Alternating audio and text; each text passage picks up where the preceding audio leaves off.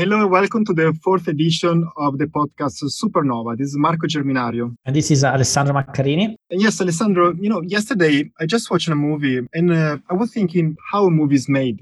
There is someone that writes the movie, they write a screenplay, and then, they find the producers that takes care of the production organization of the movie. But what happens to the movie when it's done? What is the process from being ready until it's released to the theaters? And who does that and how is done, how is promoted?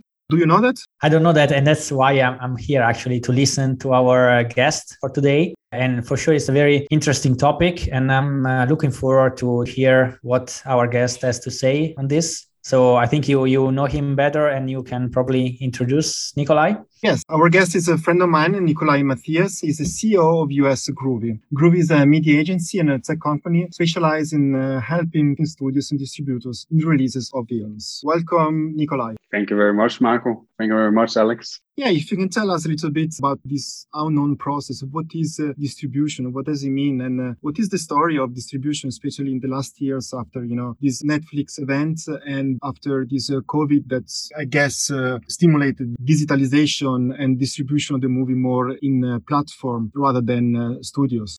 Well, before I jump into saying too much, I just want to state that this is merely an observation from my professional standpoint in the film industry, being a marketeer for film studios and film distributors. I'm in no way a lecturer from a film institute that has a theoretical base of knowledge, but I do work in the industry and have done that for the last 5 years. And as an effect of that, has been part of some of the transformations that's happened, especially in the last 12 months. But also just in the last decade when you look at how films are being distributed. But you mentioned yourself that there is this regular process of a script writer writing a script, and afterwards it's getting picked up by a producer that finds a director and then shoots the movie, and then what happens. And I think the common understanding of film's release is that it's something that happens with the big film studios, the Disneys, the Universals, the Warners of the world, because that is the blockbuster titles that everyone knows about, and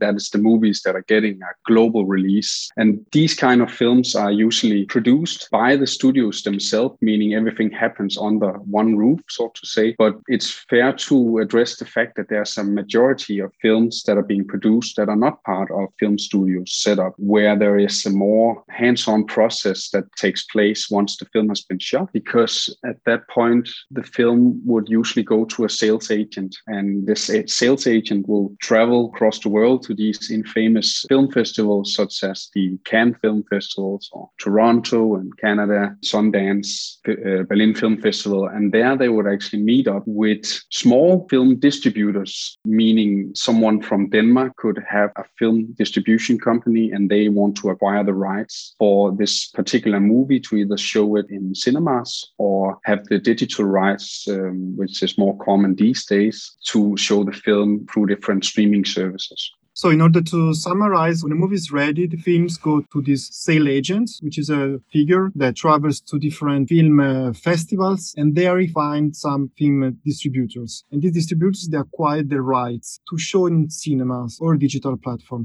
What does it mean exactly they acquire the rights? Can you make an example of what they do exactly when they acquire the rights? Well, to answer that in the best kind of way, then it would be interesting to just address how film production has changed with the introduction of CGI and special effects, because the production cost of making a movie has dropped drastically compared to the days where you would have Star Wars or Indiana Jones taking up a cinema's 9 o'clock or 7 o'clock slot for 6 months at a time, because there wasn't other movies in that kind of scale to show. But when production cost lowered, then the quantity of films being produced also drastically increased. And on the back of that, there was suddenly higher competition, and therefore the necessity of having a sales agent going out and pitching more than one movie was necessary. And what happens, as you were asking before, what is the relationship with the distributors and the cinemas in particular? Then that relationship is a direct effect of the fact that there's a large quantity of films. There's actually actually up to 6 films being released every single week into cinema. And that number, I remember when I heard that the first time, was surprisingly high, because you normally hear about the tentpole releases, the big blockbuster films, and you don't really think about the fact that there's a lot of other films releasing at the same time. So 6 movies every single week are premiering in the cinema. And that also means that the distributor's main goal is to keep a good relationship with the cinema so that they can negotiate a good time slot in the program for their movie. So that's like the primary relationship there is between a distributor and a cinema, is to make sure that they negotiate a good placement for the movie so that they can keep the movie in cinemas more than a couple of weeks after the premiere date. And that is a direct effect of the fact that production cost has dropped so drastically that there's simply saturation in the market as an effect there. Yeah. I actually have a question about the business behind this. And in particular, I was wondering, when a producer gives a large budget to make a movie, then he doesn't know yet how much money will get back from selling tickets in movie theater. So it's a business that the producer really doesn't know if it will get back money or it will lose money, right? Correct. And to complement that fact, there is tax subsidiaries to get from different countries where you go and produce the film in. So a way to de-risk an investment of producing a movie is to have a co-production country where you potentially get your costs deducted tax-wise, because a country would be interested in hosting a film production that maybe spans over 6 to 12 months, where you fly in 60 people or how many people that are part of a film production that will, spend money locally during the time they are there. But you are touching base on something that is one of the first bigger risks that you take as a film distributor. The producer, in most instances, doesn't have to care about the movie selling any tickets at all, because they get a one-time fee, or they get a production, a fee of ticket sales later on. But sometimes it is a one-time payment they get for producing the movie. And as soon as the sales agent steps in, they don't really carry the risk anymore. It's the distributor that has to make sure that the film actually breaks even in the cinemas. Okay, so it's actually the distributor that owns the risk in the end. So it's not the producer. Yeah. Okay. It's a little bit interesting to me. What could be the business agreement between the distributor and the theaters? I mean, what is the business model of the distributor in general? And I don't know if they change all the time or there it's something standard. Well, so first of all, we have to think about the fact that up until the introduction of streaming platforms, there was really only one, maybe 2 places to get your film in front of an audience. There's, of course, the cinema, and not to underestimate the fact that there's been TV and DVD sale. But cinema has up until, and still is, throughout the history of film, been the distribution channel where all the money are made back from the investment into a film. So as an effect of that, the cinemas has always been the primary, what you could say, decision makers in the industry in terms of how will a film be released and what kind of placement they would get cinema. Because the money you make when a film is in the cinema is much, much bigger than what you would get from DVD sales down the line or selling the rights to TV. Of course, there was a golden era of DVD and Blu-rays in the late 90s where that was a good business model. But over just a decade, that's been shrunken down to being a very small revenue stream, and digital has taken over as another way of distributing your movie in a much cheaper way and in a global way from the beginning. But the money being made on it has been much smaller through the introduction of piracy, for example, or the concept that you can pay $5 to $10 a month and then get access to unlimited content through a streaming platform such as Netflix or Disney Plus or one of the other players that has entered the market. So to answer your question, then the business model is, for most film studios and distributors, a 50-50 share of each cinema ticket sold. So that means if you sell a cinema ticket for, I guess the price today would be $8, then there's $4 for the distributors and $4 for the cinema. And the cinema, on the other hand, has the option of selling popcorns at a very high price point and can therefore justify paying rent to all the employees and the technology that they need. Popcorn is the business. Popcorn is the business, actually. If you break it down, then it is concessions, as we call it. The popcorns, the sodas, and so on generates the revenue for the cinemas. Guys, if you want to promote cinema, buy a lot of popcorns, I guess. Very true, indeed. So let me see if I understand correctly. So first of all, I acquire, if you are the producer, if you're the one investing money to make the movie, and I'm a distributor, I pay you an amount of money to own the rights, the exclusivity on this movie, right? Exactly. So I pay you upfront. There's usually an upfront. That is, again, I'm talking out from a standpoint of observing that part of the industry. My closest relationships is with the distributors after the deal is done. But it is correct that there is either an upfront amount where you pay a minimum price, and then there's a payback system after the film goes to cinema. And that is usually the case. Otherwise, the producer would, simply recoup the investment too far in the future to be able to produce more films. Yeah. And then as a distributor, I go to the theater, to the cinemas I know, and I tell them, I have this amazing movie. Let's show it. And the cinemas decide when to show it, basically. And then they give me as distributors the 50% of income. This is, of course, the general standard, and still when the theaters were the main way to distribute movies. But this is more or less very simplified. Exactly. Yeah. And you're touching base on something very interesting when we are talking about being the only way to distribute a film, because the cinemas has, as I said before, been the distribution channel where you made the money you invested into producing a film. But that whole model has been challenged with Corona. So we cannot have this conversation without touching base on how the industry has been forced into changing its dynamic as a direct effect of the fact that people couldn't go to the cinema and see the movies. Because as we talked about before, there's 6 films every week. And each of these films needs to negotiate a place in the schedule for the cinema. And now that we've had almost a year for some countries, even more for others, where nobody has been able to go to the cinema, in limited capacity, we've suddenly had like a kind of bottleneck situation where we are looking at so many big films that should have been released that suddenly has gotten their release date pushed. And now we are on such a saturated market that you cannot have Disney releasing 3 of their tentpole titles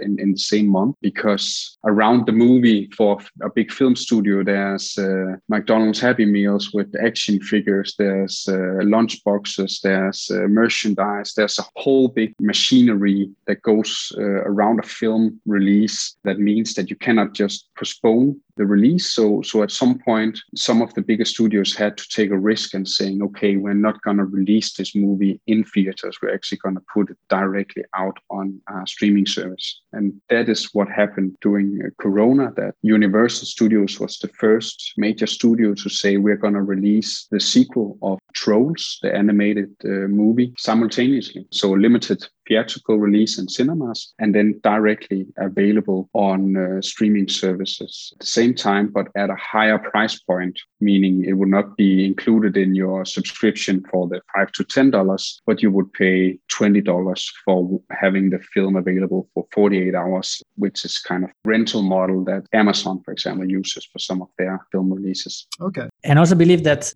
since these streaming platforms came up, if I understand correctly, these streaming platforms, they are simultaneously producers and also distributors. For example, if I think about a movie by Netflix, in that case, Netflix is both producer and distributor, right? That is something that they aggressively has prioritized over the last decade. So they actually started out by going out to production companies and acquiring films. But Netflix did a model where they said, we're not going to share the rights to this movie at all with you guys. As soon as we seal the deal, then it is ours. And that's why they can also put the label of a Netflix original on many more film titles than they actually produce. That's simply a fact of the matter that they acquired the rights in a way where they can put that label on it, despite the fact that it was actually produced somewhere else. But Netflix has converted into what you could call a full-fledged film studio, where they have production set up, they have script writers in-house. So they have vertically integrated their value chain now so that they can go out and produce content on their own. But just to have some recent news in the area of acquiring film rights, then Netflix just paid, or not just, but a couple of months ago, paid $465 million for the sequel and prequel for the movie Knives Out, that originally had a theatrical release and later came on streaming. So they're still going out and buying content because these days, it's all about having the right kind of content and having the right kind of franchise around the content, which is something Netflix is just learning these days from the transition of being a streaming service to now being a film studio, to later touching base on what it is that Disney does so very, very, very well. Because if they have a franchise, then they have a supply chain of physical products and toys and so on, so that a movie release from the Star Wars franchise is not just ticket sales, it's merchandise that almost makes up more of the revenue they generate from that kind of release, which is something Netflix is still scratching the surface on, so to say. So far, we've been mainly talking about this global producer or these really huge distributors, but I was also curious about the small independent environment. I mean, how is the business model in that case? If I am a small producer or a small screenwriter, how can I work in this field? So if you are a producer anno 2021, then you are starting to doubt the importance of having a sales agent and a distributor go out and make sure that your movie gets in front of an audience, because you suddenly have the power of actually putting your content in front of a global audience through the range of streaming services that are available these days. So through my work as a film marketeer, I'm starting to see a lot of producers that are deciding to self-distribute their movie, because they suddenly see, again, the content consumption of the world today is so very, very high, meaning, the average audience consumes much more video than they've ever done in any history of time, and there's much more content to dive into. So therefore, if you first need to pay the sales agent and later on the distributor, then it's going to be very difficult for you to really make a return on your investment. So therefore, there's many more producers that are saying, okay, we'll rather go out and pitch our projects directly to the likes of HBO Max or Peacock or Netflix or Amazon, so on and so forth. Regarding what we were saying before, basically now the producers are becoming distributors. So these different roles are sort of merging together, right? Yes, exactly. It's a many-factor equation that has taken the industry to this place in time. It's not solely derived from the fact that the sales agents couldn't go to the Cannes Film Festival to sell the film rights because of Corona. It's been, what you could say, escalated or intensified as an effect of the fact that a player like Disney, for example, has now launched Disney Plus with major success, and they've tested the grounds with having these exclusive releases on their platform. So the whole value chain, not only from sales agent to distributor, but also from distributor to the cinema, has been disrupted in this process, meaning that nowadays the cinemas cannot dictate the dynamics of the industry. And that's maybe something that's worth mentioning, that before Corona, when you had a film going into cinema,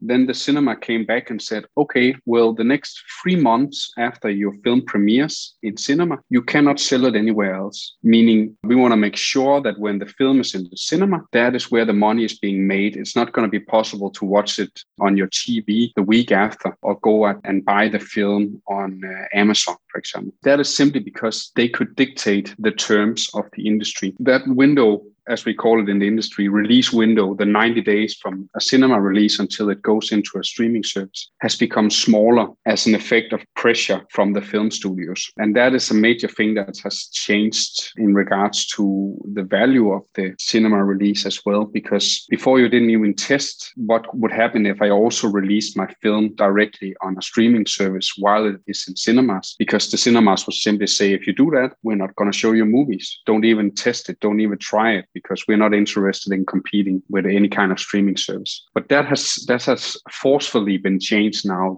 that cinemas had to close for such a long time frame.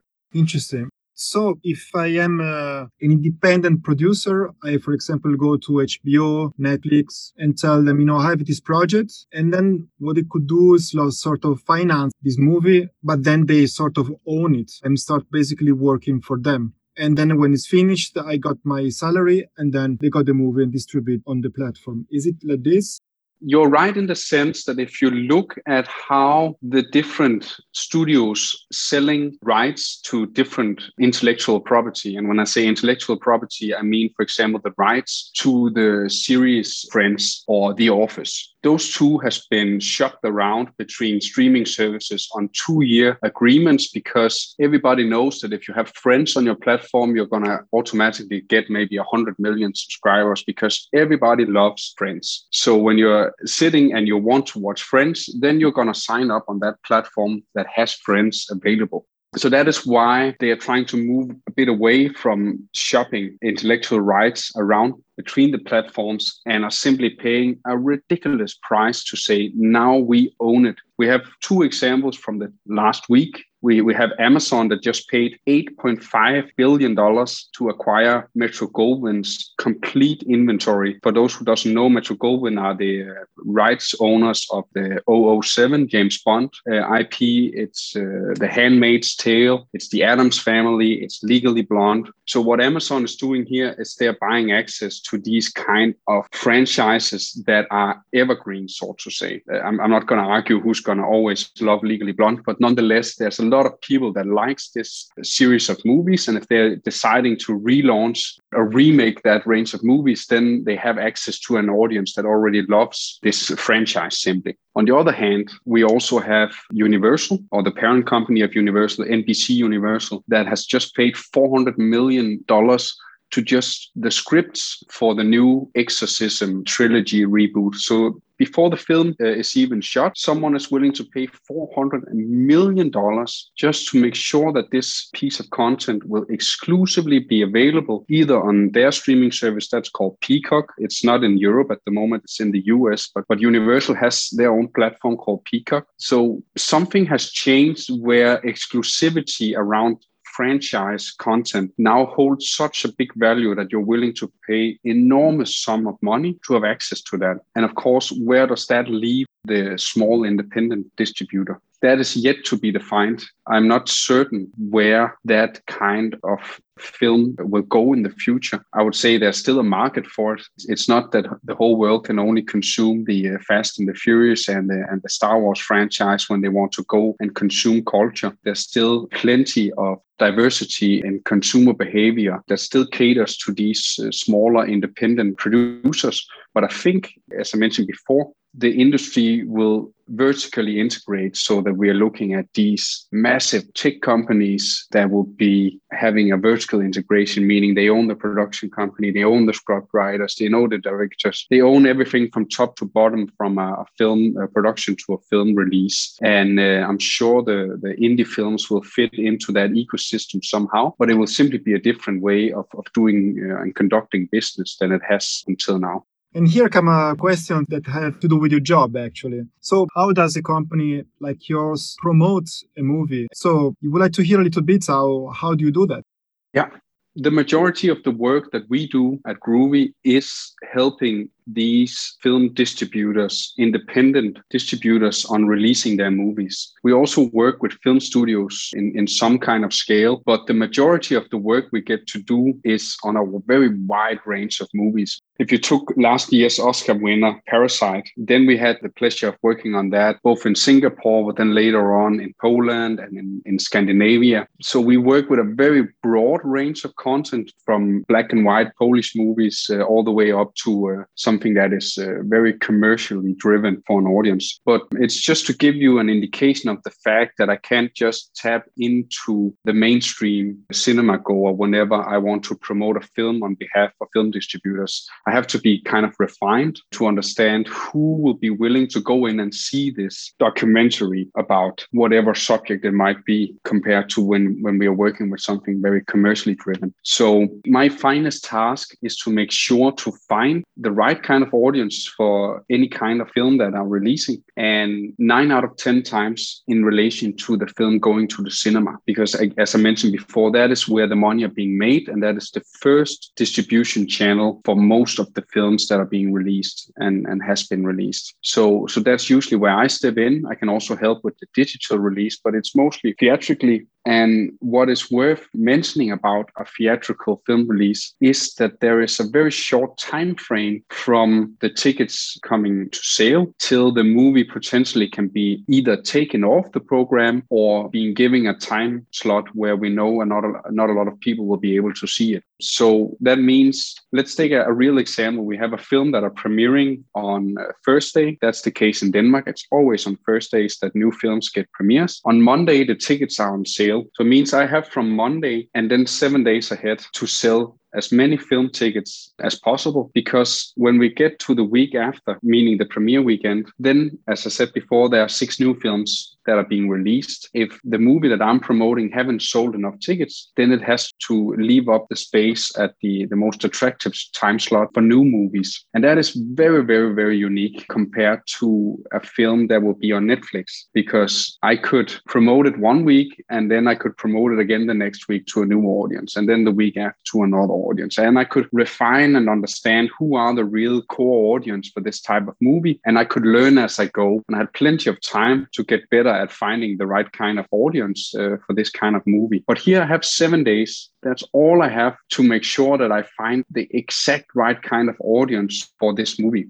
And another thing that I am battling with, so to say, is going to the cinema as a social exercise. So if I find a movie I want to see on the Tuesday, then I have to call Marco up and ask, do you have time to go to the cinemas on Saturday at 7? It's the case that Marco doesn't have time. Well, then we're already running a risk, because if we said, okay, next Saturday, then we can maybe schedule that into our busy schedule. But at that point, the movie could actually already been limited to only be possible to watch at 2 p.m. in the afternoon. So there's many, there's some clear obstacles or challenges that I, as a marketeer, go in and try and solve, especially for these distributors that don't have a massive global advertising budget like the film studios of the world would have.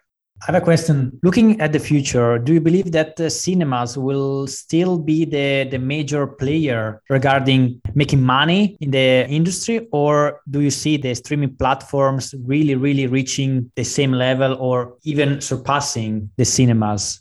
So we tried and crunched the numbers for Trolls 1 and 2, where one had a typical theatrical release and the sequel had this hybrid kind of release. And if you just look at film direct revenue from ticket sales or from rentals, then it's a one-to-one almost. The one made 100 million and the other made 100 million. But it's worth mentioning what they call the downstream revenue that comes on the back of the film release in cinemas. Because if you're releasing something digitally, it doesn't have the same kind of buzz around a gala premiere where you have all the actors coming in. You don't have the whole reviews of the film that are kind of supporting the film release and making sure that this product also have a certain value when it is being sold to digital or it's being sold to TV. So I don't believe that the current model will convert into a way where it is not feasible for a film studio to discard cinemas. I still believe that cinemas will be relevant, but the content that are being used and consumed in cinema might change with technology. If I really take the future cap on, then I believe that people will always go out and consume content in some kind of social context. But if that is, the traditional cinema going experience that will carry that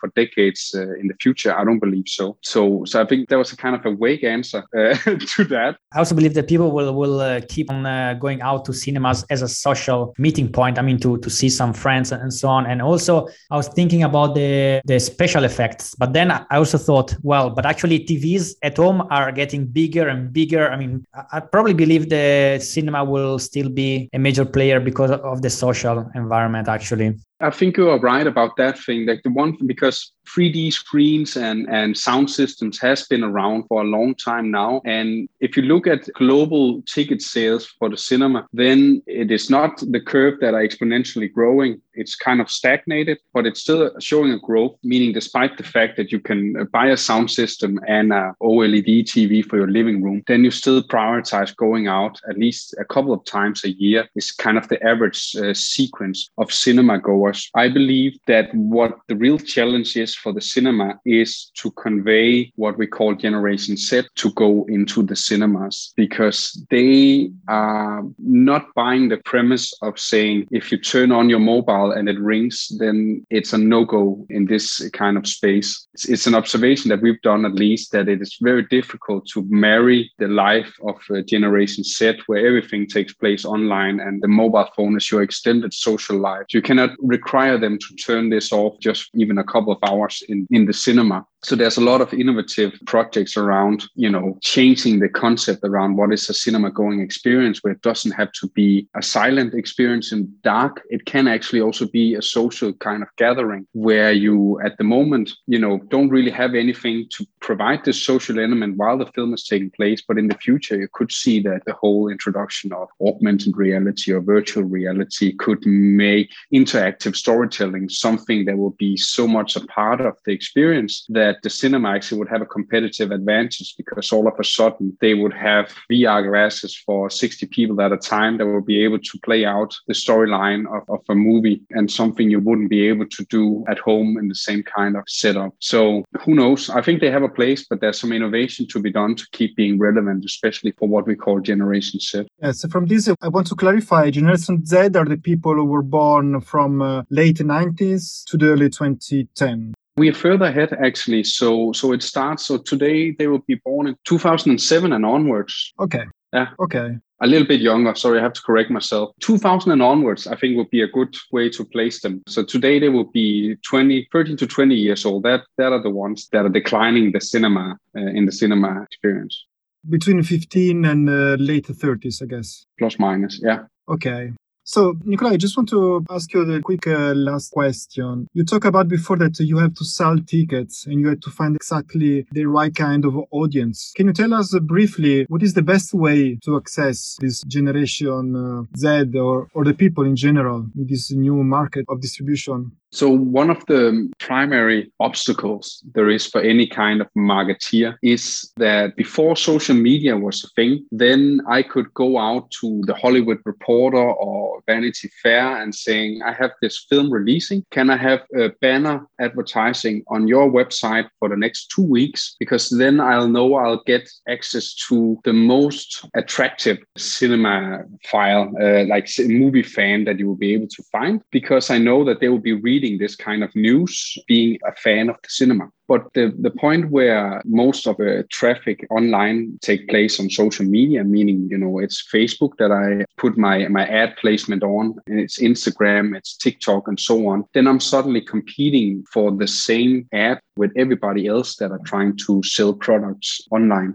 So when I say finding the right kind of audience, then it means before I could go to the Hollywood Reporter, I could just pay them some money, and then I knew that it would get in front of the right kind of audience. But today I have to be able to figure out who is the right kind of audience today for this type of movie, because consumer behavior is changing very drastically. Pop culture phenomenons are traveling much, much further online all of a sudden, so that, I kind of treat film marketing as every day is a new market. So, I can look historically and understand, okay, this type of genre, this type of cast, this type of director tend to attract this kind of audience. But I have to have a natural skepticism towards relying too much on historical data. Let's take an example. If I looked 2 years back, then I would put more money on Instagram stories than I would on TikTok, because TikTok is all of a sudden the new thing. And if I look 6 months ahead, then I wouldn't be certain that I would spend my money there, because there could be more emerging platforms that are suddenly the right kind of place to show ads to cinema goers. So in that sense, it's become much more of a proactive task of finding the right kind of audience, no matter where they are online, and also being able to cut through the noise, because there's so many ads today. Well, Nikolai, thanks a lot for this amazing explanation, for your willing to enlighten us and satisfy our curiosity. Thank you very much for having the opportunity to share a little bit of light on the film industry, and for having me on the show. Yeah, and thanks a lot also from my side. Thank you. For the listeners, if you have questions, suggestions, or topic or interests, you're very welcome to write to us. Goodbye to everyone, and see you again in the next podcast. And looking forward to talking about more things we don't know. Thank you. Bye-bye.